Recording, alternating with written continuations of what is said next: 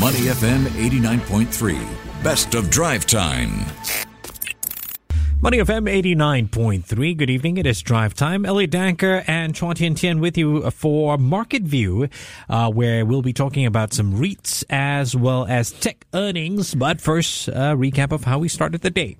That's right. So, Elliot, Singapore shares in particular fell this morning, tracking losses in global markets.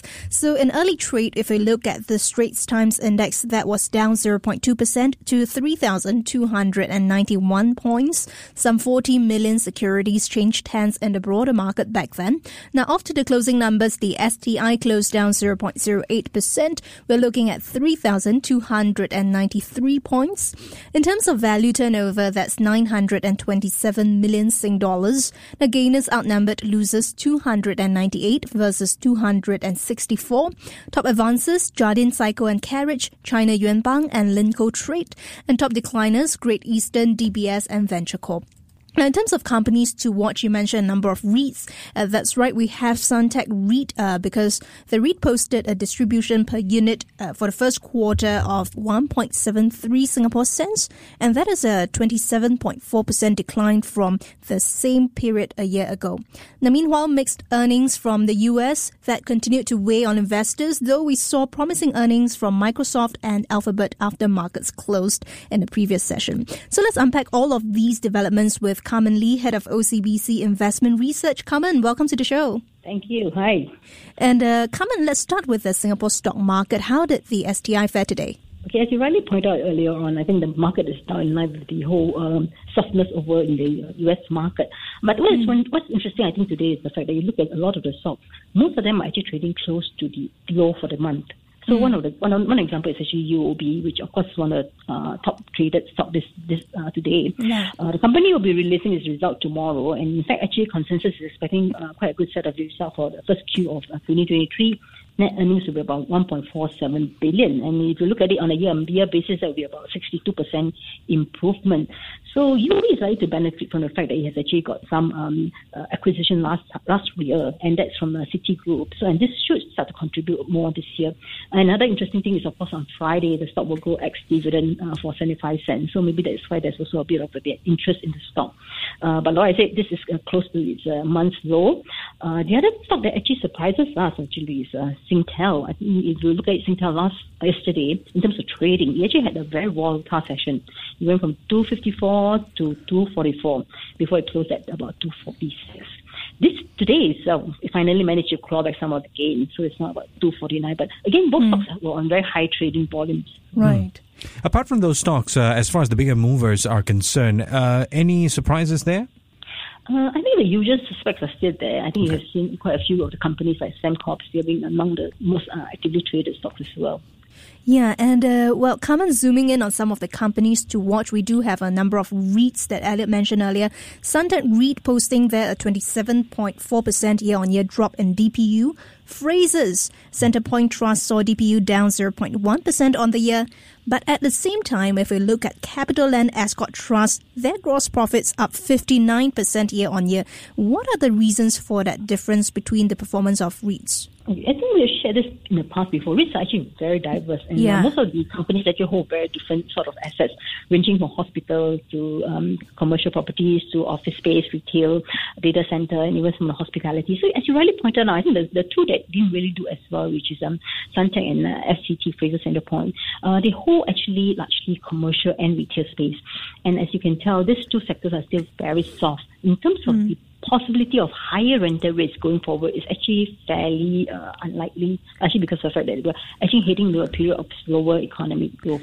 Whilst on the other side, if you look at CapitaLand Ascott Trust, it's of course where hospitality REITs, and it has assets all over the world.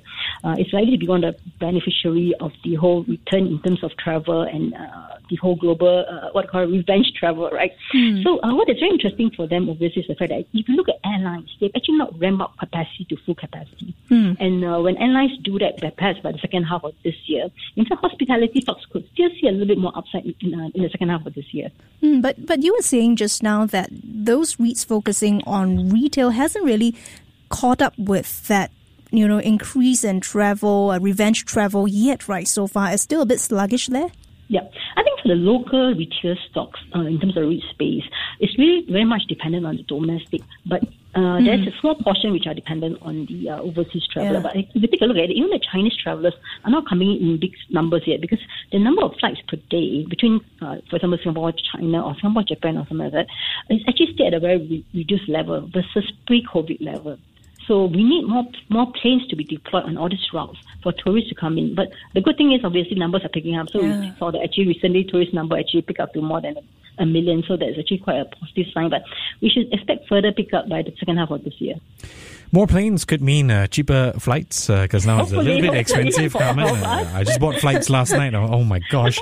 But in the news today is all about MAS releasing its half-yearly macroeconomic review. So I wanna ask you what stood out for you, and to what extent has all that been factored in by the markets today, along with Singapore's industrial production figures. Your thoughts? Yeah. Okay, actually, the Singapore manufacturing number fell in the month of March by about 4.2%, but this is just slightly better than consensus expectation. But having said that, this is actually the 6 month of decline, right? So there's still a lot of unevenness in the manufacturing sector. So, for example, like transport engineering improved. Marine and offshore segment make a comeback because of the fact that there were higher shipyard activities. Unfortunately, this is not across the board. So you saw that like certain sectors have actually benefited. But on the other flip side, if you look at electronics, precision engineering, and in fact general manufacturing as a segment, all these sectors have actually saw even weaker demand. So as a result, you can tell that it's actually still fairly uneven. I think the big question is, will there be a turnaround from this whole manufacturing slump? I don't think so. It will happen in the second quarter of this year, because the whole global uncertainty and the fact that the external demand story is still not quite in place yet, I think that will also mean that second quarter will still remain fairly challenging. If any turnaround, I think it's most likely again going to take place in the second half of this year. If you're just tuning in, we're now speaking to Carmen Lee, head of OCBC Investment Research. Well, Carmen, if there's this one word making the news today, it seems like it is cloud. Google Cloud turning a profit, and we want to talk about Alibaba Cloud right now. Alibaba's cloud computing division will cut prices for its products and services by up to 50% starting today in a bid to get a bigger slice of China's cloud market pie. So what does this mean for China's cloud market looking ahead? Yeah, I think this is actually, in a sense, quite anticipated because of the fact that Alibaba has early on indicated that it's prepared to spin off some of its units.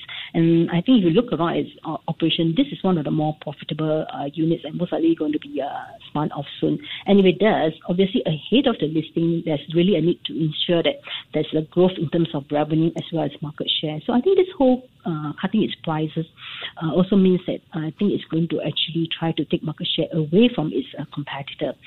You rightly point out, right, AI is the big word now. And I think in many ways, this is actually really led by the cloud space, right?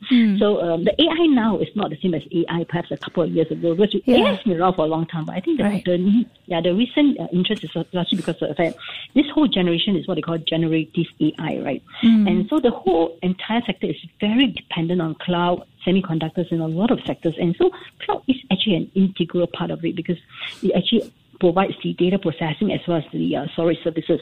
And if you look at it, a lot of businesses are not only businesses, developers, government-owned entities, and in fact, more companies will put more of their information onto the cloud. So this is definitely one of the, what we like to call a global mega trend that is likely to stay here for a couple more years. And in terms of the longer-term prospect, it's actually looking quite interesting. So you have always been telling clients, you really cannot afford not to be invested into this whole sector. And well, Carmen, let's wrap up the conversation by taking a look at tech earnings over in the US. Microsoft beat Wall Street estimates for quarterly revenue and profit that pushed shares up by 8.3% in after-hours trade.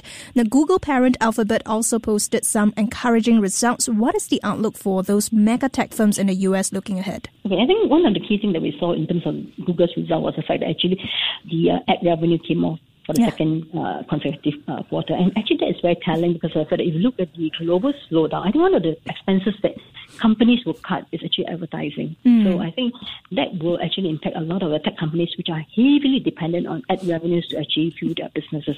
So I think if you look at the very much softer next 2 quarters or so, that will definitely have an impact on the technology stock, I think. And then in addition to that, if you look at valuation-wise, although the market has actually corrected somewhat, tech valuations are actually still very expensive. I mean, current valuation for, in fact, the Nasdaq is about close to 26 times. And when you look at the more general S&P 500, it's only about 19 times. So in terms of valuation, actually technology stocks are still fairly more expensive than the broader market. All right. Thanks a lot, Carmen. That was Carmen Lee, head of OCBC Investment Research. Thank you very much for joining us midweek on Money FM 89.3. Before acting on the information on Money FM, please consider if it's suitable for your own investment objectives, financial situation, and risk tolerance.